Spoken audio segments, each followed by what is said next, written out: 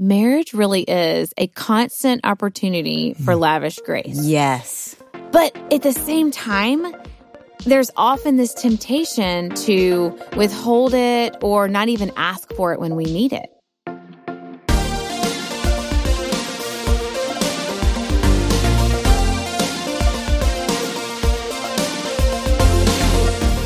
Welcome to Family Life Today, where we want to help you pursue the relationships that matter most. I'm Ann Wilson. Yes, you are. And I'm Dave Wilson, and you can find us at FamilyLifeToday.com or on the Family Life app. This is Family Life Today.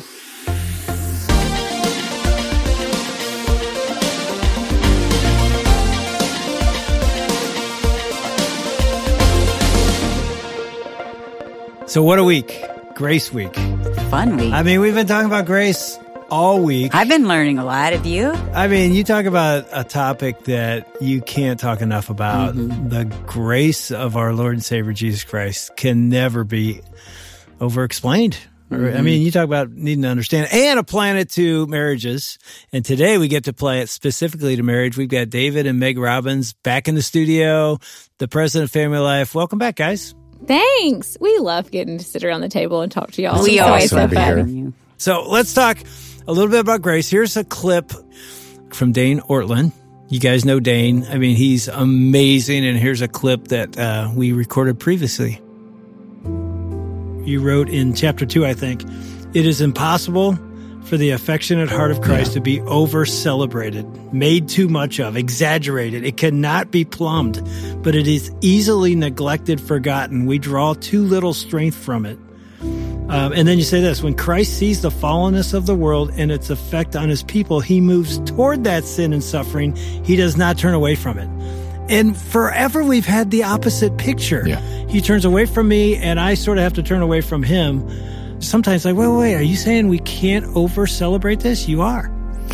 Yes. He says his heart is gentle and lowly. His heart.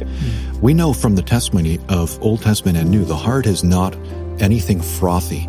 It's not merely your emotional or affectional life. It's what pours out most deeply from your innermost core. And when Jesus tells us what his heart is, he says gentle and lowly. Conclusion. We're never going to overstate the wondrous, endless patience and love of his heart. We will understate it. It's all we're ever doing. But we can't go beyond that ceiling. And again, this is consistent with the testimony of the Old Testament. The Lord, slow to anger, abounding in steadfast love. Exodus 34, which is picked up time and again throughout the Old Testament. Not the God I think is naturally there, the Lord, tepid and calculating in steadfast love. No. So this is, as you say, Dave, we picture God as the photo negative of this. It feels very morally serious to make much of God's holiness and to sort of say, oh, hang on, tap the brakes on his grace. That feels right because we know way down deep we are guilty sinners. But actually, we're dishonoring Christ. We're free to honor Christ by letting his forgiveness loom larger than all of our guilt, shame, and regret.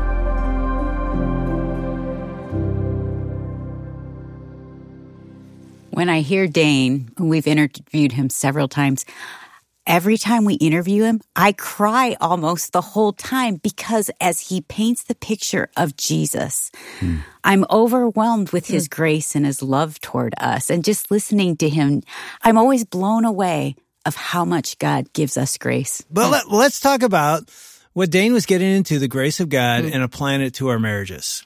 Yeah. So let's frame it this way. If you would say to your spouse, I need grace, what area would it be? Who wants to go first?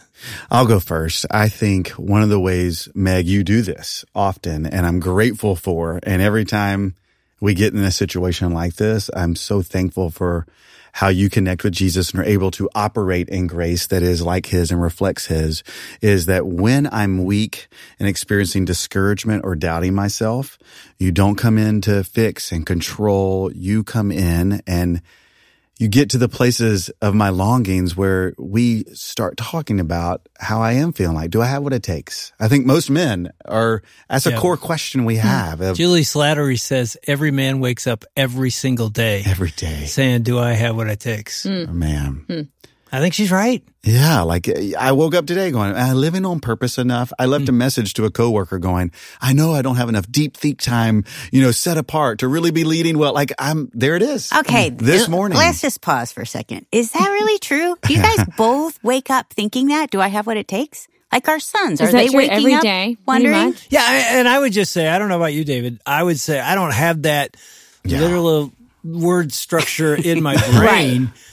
But I think pretty much all day long, and I could say for every day of my life, there's a part of me, am I measuring up? Did I do a good job with this? Did I lead this meeting? What do I do? Good job on this broadcast? How did it go? Am I a good dad? Am I a good husband? All day long. Really? And there are times I go, yeah, I did a good job. And there's a lot of times I go, whoa, I could have really done a lot better. I need to encourage you. I think as a woman listener, that's good for us to hear because we need to step into that and bolster our guys. Right. I mean, it's funny to hear you say that you think that I do that well because I feel like I don't. I get so caught up in all the things happening in our home and often miss, the opportunities to say, you are doing this so well. And thank you for the ways that you come alongside me or, lead at Family Life or lead in our family. Well, I'm just saying, when the insecurity crops up and I become aware of it, like it's fascinating, Dave, that you asked that question that Julie Slattery just said, and I had an example that I could go, oh yeah, I left a message with somebody today. Yeah. I wasn't thinking about it consciously, but holy cow, that's exactly what was happening this morning. And when I crack open about that, Meg, you do hold space. It's such a gift that you operate in giving me what I don't deserve. Simple definition of grace. You allow me to bring that to you and together process that of how do I bring that to the Lord. I think that's what you do well, is that you allow it to not just get so crippling that you go, all right, let's talk about that. Tell me more, unpack more of it. I want to know what's there. And from that place, we can actually go to God himself and experience his grace in deeper and deeper ways. And I just think you're convinced in a healthy way and you operate with me that weakness is an advantage. Like you're not enough.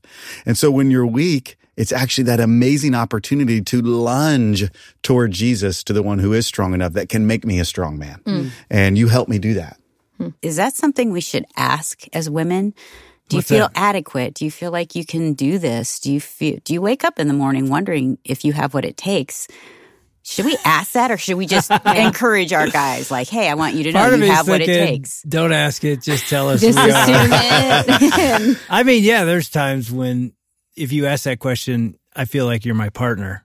I can remember, again, this is a long time ago, doing the Weekend Remember in Dallas. Do you remember this? The day they opened the Dallas Gaylord Texan. Oh, yeah, I remember that. It was a brand new hotel. It's huge, and they were just opening it. And we didn't know this as we flew down to do it. The governor of Texas coming in and doing a big thing. And then it's the biggest conference Family Life had ever done. They had cameras, TV screens, halfway. It was thousands. And I remember that Friday afternoon before opening that session, I can't do this. I'm not good enough. We're not good enough. I had no idea you were thinking that. I mean, because of the churning, because it was bigger than normal. I was like, "What are we doing here?" I mean, I'm crying in the bathtub, saying, "God, I can't do it." But I had no idea you had doubts. Well, here's why I remember it so profoundly: is Friday night, right before we walked on the stage, we'd prayed, we'd prepped. You just said, "You're the man. You're great at this. You're gonna own this place." I'm like, thank you. I needed to hear that. And it was your belief in me that maybe I'll walk up to that microphone and go, okay, let's go. God's going to show up and he's going to change marriages. Isn't that good, Meg, to hear that? Yes, because I think, so when I was listening to Dane Ortlund, the quote at the beginning, it's like, I'm listening to that and I'm thinking marriage really is a constant opportunity for lavish grace. Yes. But at the same time, there's often this temptation to withhold it or not even ask for it when we need it. Mm-hmm. And so when I hear you, David, say, that's where you need grace, or that example that you just gave, Dave, of Anne just coming and saying, you can do this. Like, you are made for this. It's like, okay, what does it look like to step into those moments every time that door is opened? Mm-hmm. I think I probably do hold back at times. And that's what's so amazing about how Jesus' grace for us is so lavish every time. But he can give us the power and the strength to do that for each other, I mean, I'm thinking of this example, and it just makes me think of an example from last month where we were going into board meetings, and I feel like I was really struggling with, we're not as far as I wanted to be. I was a little concerned, like at the progress report that I was giving. And I think I kind of cracked open that day to Meg, like, I'm just discouraged. And ultimately, I was seeking their approval subtly more than the Lord's approval. And you right-size that, going, God has been providing so much. And you called out a few things that just lifted to my eyes of how much God is doing and how much growth family life is seeing.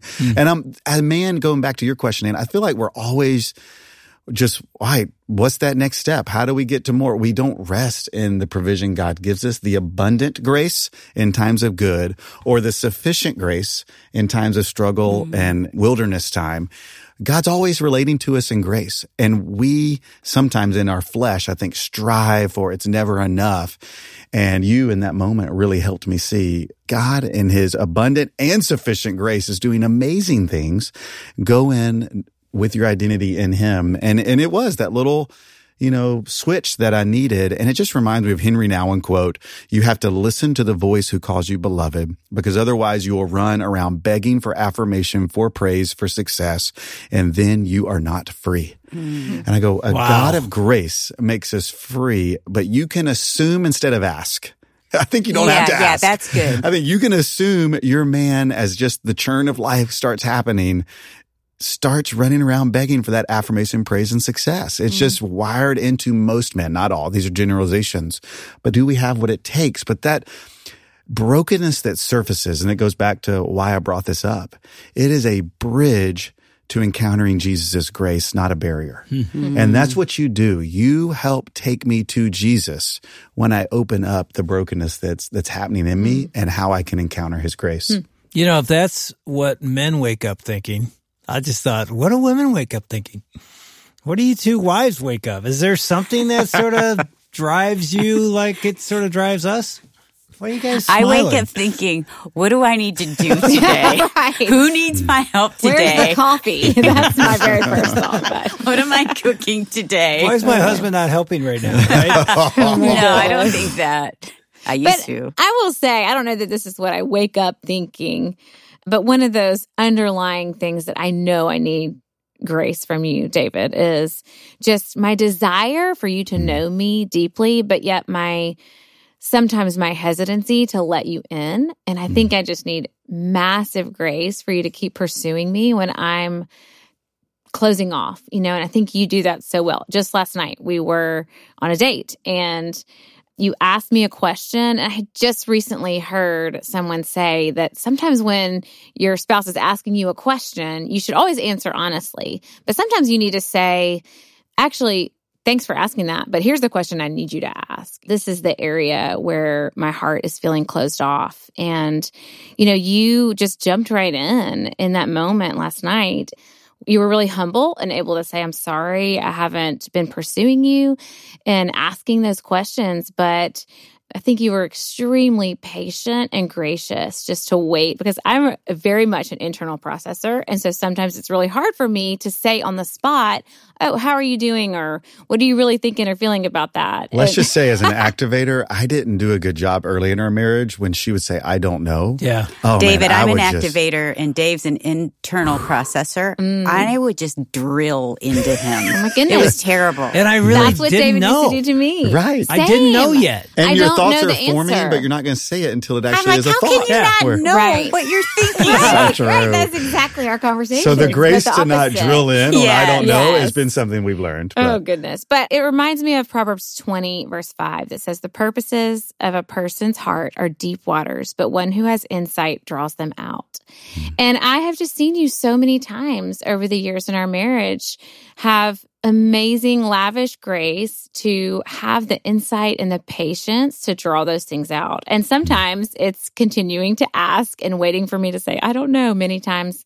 But other times it's, let's revisit this when you've had more time to process it. And I think there are times when it would probably be easy for you to fill in the gaps and to speak, but I think also of how, we're called to be slow to speak and quick to listen. And sometimes we sit in silence, but I do long to be known. I want him to know what's going on in my heart, but sometimes it takes me time to process that with Jesus and be able to process that with him openly. Mm-hmm. So it is interesting. Years ago, Ann said to me, probably about around year 10, when we were really struggling with, you were struggling with your feelings for me, which our listeners heard that many times. But remember you said, when we go on a date, I would love you. And she said, write this question down. So I remember a pencil, at Bill Knapp's. Anybody remember Bill Knapp's? Is that a restaurant? You guys are too young. No. Yeah, it used to be I'm It's not a feeling that regional young thing. anymore. It could be and regional. I'm not feeling that young anymore, so this is making me feel really good, Dave. Anyway, we're sitting at this restaurant. It's long gone. There's some listeners that know, we love Bill Knapp's. But she just looked at me and said, just ask me this question. And I was like, this is going to be profound. What is it? How are you doing? What? She goes, write it down. How are you doing? I'm like, I don't ask you how you're doing. She goes, no. Wow. And I would love you. And what she's saying, Megan, is what you said. Right. I want you to know my heart. And I'm not doing well right now. We got little kids in the house and I'm crazy. And could we just stop at a meal and go, how you doing? I'm a verbal processor. So sometimes just talking it through helps me to know what I'm feeling because I don't always know. So that was really, it seems so elementary, but you're like, okay. Here you go. The next date, whether it was a week or two later, when I said, hey, let me ask you, how you doing? She started to tear up. It was like, nobody's asked me that. But and thank like, you for asking. It was as like, wow. women, you asked, what do you wake up thinking? And I think I at least have a deep need for emotional connection and intimacy, and to be known. I think we're all created with that desire to be known and to be loved, to be fully known and fully loved. And of course, we get that fully and completely from the Lord. But there is something about oneness in marriage that comes from being known. And that question, as simple as it may seem, how are you doing? That's digging into your heart. One thing that connection piece is something that we had to practice last night. And it's been a recent thing that's kind of popped up of looking each other in the eyes while we are sharing our heart. Mm-hmm. There's something so powerful. And yet we almost forget, like you're processing, you do need to think up and look to the right to, what am I thinking? I want to share my heart. But yet as you begin to share it, we kind of stopped last night, like, hey, could we? Well, you did that. You said, can you look me in the eye? Did you really? There's a much greater level of vulnerability when you do that. It's the authors that we interviewed, it's the brain guys. Marcus Warner and Chris Gorsey. And their book, The 4 Habits of Joy-Filled Marriages. Yeah. But that's one of the exercises that they say is so important to when you speak to one another, look each other in the eye directly. That's grace. Yeah. When you give somebody the honor of not going to look at my phone, you're going to listen to them and look at me, you're literally being graceful. You're saying you're valuable. I want to hear what you say. And we don't do it to our own spouse. Yeah. I'll be watching a football game like, really? You want to talk about your heart right now? Come on. It's like the third quarter. But who's always intently wanting to hear is Jesus. Talk about his grace of just being in it with me. It helps me to say to him what I'm feeling and to verbalize to him sometimes first before I take it to Dave because it helps me get settled in my mind. Yeah. In the quote in the beginning that we listened to, I think you said, Dave, that when Jesus sees the fallenness, he moves toward us in it. And that's a Dane quote. Yeah. Yes. Dane talks about that. We have the opportunity to do that in marriage. And I think that ultimately when I'm closing off and kind of being self-sufficient. That's my mess, my sin, that David has the opportunity to move toward me and say, no, I'm going to keep pursuing. What is this in your heart that you're, maybe I'm afraid to share it, or maybe it's something that I haven't processed yet. But or wounds from the past that you're not even sure why you're not bringing it. Exactly. I tell you what, when I thought of what I wanted to say to Ann that you've done to give me grace, that was it. I feel like in my sin, in my weakness, you've been graceful. When I snap in anger, when I sin, I feel like I get Jesus' response. Now, there have been times. That's miraculous. Let's just say. And there have been times, it's been really difficult great for you to understand some of but we've been married a long time now, and I'd say the last 10, 15, 20 years, that's a long time in itself. I've received grace. No, that's so I live nice. with Jesus. That's what I do. You certainly do not. No, I don't. But Jesus you coming have through extended you. that. Yeah. Here's mine, you guys. Mine is so recent. I feel like this has been an ongoing need for grace because I feel like I'm not good at it and I'm not always doing well in it, is putting the kids before my marriage. Our kids are all gone. And yet I still have grandkids, and it's always in my mind like, what do we need to do for them? How can we help them? How are they doing? It's still there. They're out of the house. And I'm still thinking of that for So our you're telling me this isn't going to change when the kids are gone. It is not going to change. And I'm prioritizing them often before our marriage still. We just looked at a condo to downsize, and I'm thinking, what will it be like when they all come to visit, So it's always and I'm like, in my that mind. happens like once a month. It happens more, but I don't go there first. And so that's been hard. It's been hard for you because when our kids were little, I was tired. Their needs are just demanding. So you're always putting your kids' needs because you have to address them. And so I feel like you were gypped out then. But I feel like I really still need your grace in that. And you've been really gracious to me because I know that's super frustrating. No comment.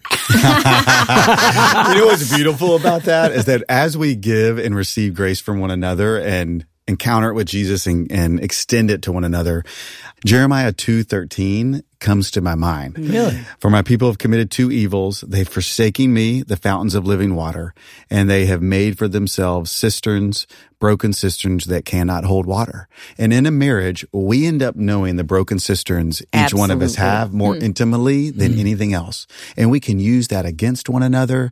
And there you go again. All this need you have. Your kids are your idol. That's right. Go into that broken cistern to fill your cup, and they'll do it, but it'll always beg for more, because it's going to leak out. Yet in grace, we can love one another, approach God's throne of grace to receive the grace and mercy that we need in our time of need.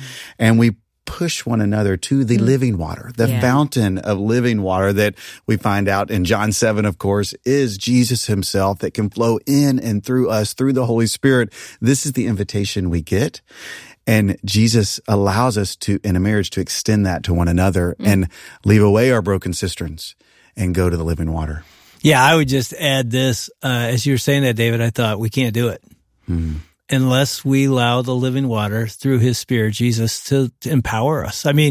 We all want to receive grace. Please give me grace, but we want to extend it, and it's hard. I think it's impossible, but in the power of Christ, in the power of the Holy Spirit, we go, you know what? I'm going to forgive. I'm going to give you grace. And when that happens, the spouse is sensing the living water. It draws you to the source of life. A good verse to close out on is Matthew 11:28-30, when Jesus said, "Come to me, all who labor and are heavy laden, and I will give you rest. Take my yoke upon you and learn from me, for I am gentle and lowly in heart, and you will find rest for your souls. For my yoke is easy and my burden is light."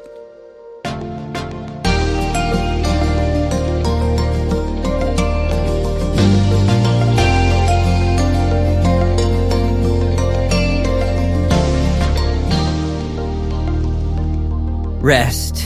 Sounds good, right? I love those words from Jesus. You've been listening to Dave and Ann Wilson with Meg Robbins and president of Family Life, David Robbins, on Family Life Today. Stick around. David wants to share his appreciation for you in just a second. But first, earlier this week, we talked about experiencing the grace that Jesus gives in the context of our families. We did that with author and pastor Dane Ortland, and he's written a book called Surprised by Jesus, Subversive Grace in the Four Gospels. And we'll send you 2 copies as our thanks when you partner financially with us at FamilyLifeToday.com.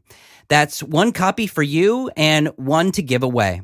You can get your copies when you give at FamilyLifeToday.com or by calling 800-358-6329. That's 800-F as in family, L as in life, and then the word today.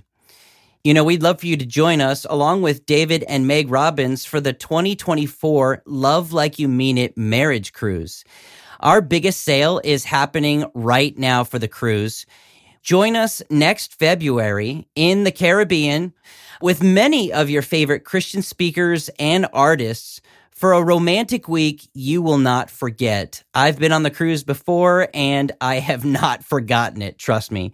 You can learn more at FamilyLifeToday.com. Well, we wanted to throw it back to David Robbins with a few more important words about this special time in Family Life Today's history. Here's D-Rob. As we think about all that God has been doing, one more thought in this moment that we have together. The day we are recording is the 30th anniversary of Family Life Today going on air. And when I think about the grace of God continuing and sustaining and the marriages and families and perspectives and relationships with God that have been transformed over 30 years, I just want to thank you as a listener. You journey with us every day, you pursuing your own walk with Jesus, you pursuing your home and the relationships that matter most, you seeking to reflect Jesus to the homes around you. That's what we're all about. And we're so grateful that you are a part of Family Life. And for those of you who are partners of Family Life and give financially in order to keep programs like today going for 30 years, we are so grateful for the ways you sacrifice to get the good news of Jesus and the beauty of the gospel and the timeless principles that are found around marriage and family in God's word to more and more homes. We are so grateful for your partnership. It really is a treat and a privilege to get to serve alongside you. Yeah, it really is a treat to be a part of a ministry that impacts so many people for the glory of Jesus. I am personally so grateful for Family Life and all that it has done in my walk with God, in my marriage, and in my relationships. Are you feeling distant from God lately? Maybe turning away and even questioning the truth of His word? I've been there. Maybe that's okay. I believe a message next week may be for you to help you in this season of doubt. Dave and Ann are going to be joined by John Marriott to tell us the hidden realities of losing faith. That's next week. We hope you'll join us. On behalf of Dave and Ann Wilson, I'm Shelby Abbott. We'll see you back next time for another edition of Family Life Today.